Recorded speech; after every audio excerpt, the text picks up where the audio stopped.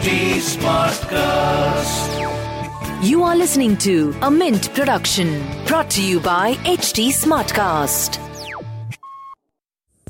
Good morning, I'm Shalini Umachandran, and this is Mint Light Morning Short, a quick update on the news you need to know before you start your day. So grab a cup of coffee and let's get started.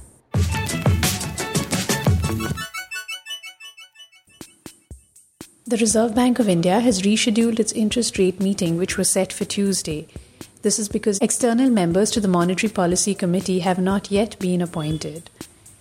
The terms of the 3 external people on the 6-member MPC ended last month, and they are yet to be replaced by the government. The rules require at least 4 members to be present at the meeting.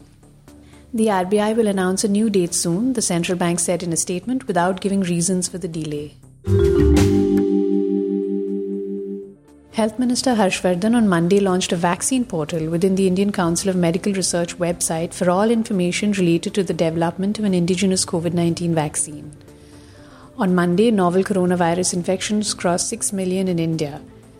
As the season of festivals from Dasara to Diwali to Christmas begins, there's greater worry about a surge in infections as people gather to celebrate and worship. Typically, the festival season brings a big increase in consumer spending, but the more somber atmosphere this year will further dampen an economy that's contracted by almost a quarter in the 3 months to June. The Gujarat government has said it will not hold its annual event to mark Navratri from 17th October. Harshvardhan also launched a national clinical registry to collect real-time clinical data on coronavirus patients. Just hours after the New York Times reported that US President Donald Trump paid no income tax for 10 out of 15 years since 2000, the Biden campaign began selling stickers about it. "I paid more income taxes than Donald Trump," read the stickers, which are selling for $5 each. Throughout the 2020 campaign, Trump has been quick to mock Biden, Democrats and liberals with merchandise. The NYT expose came a day before the first presidential debate on Tuesday in Cleveland. But even if either of them stumbles at the debate, there's one silver lining. More than 944,000 Americans have already voted through mail-in and early voting.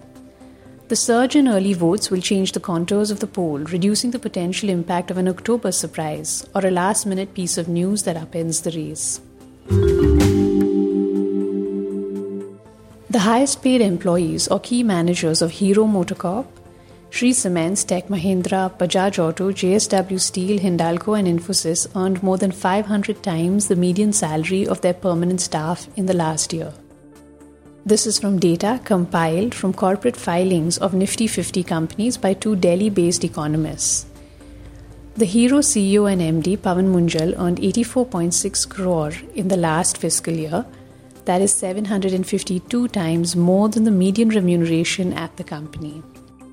The median remuneration at Hero for the financial year ended 31st March 2020 was 11 lakh.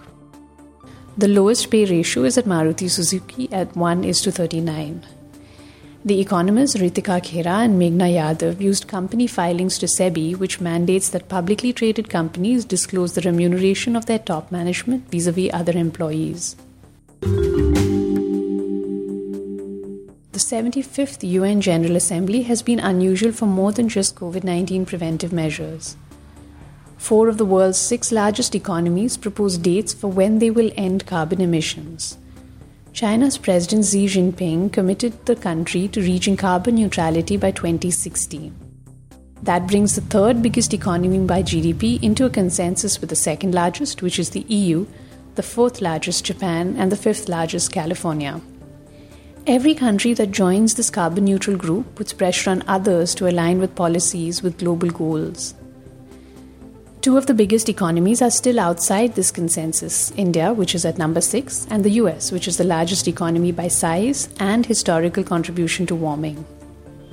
The scale of China's undertaking will be immense since it accounted for 28% of the global greenhouse gas total in 2019. Investments to meet China's 2060 target could total $15 trillion over 30 years. You are listening to Mint Light Morning Short with Shalini Umachandran. You can reach out to me on Twitter at ShaliniMB or on Facebook and Instagram at HT Smartcast. To listen to more such podcasts, do log on to htsmartcast.com. This was a Mint production brought to you by HT Smartcast. HT Smartcast.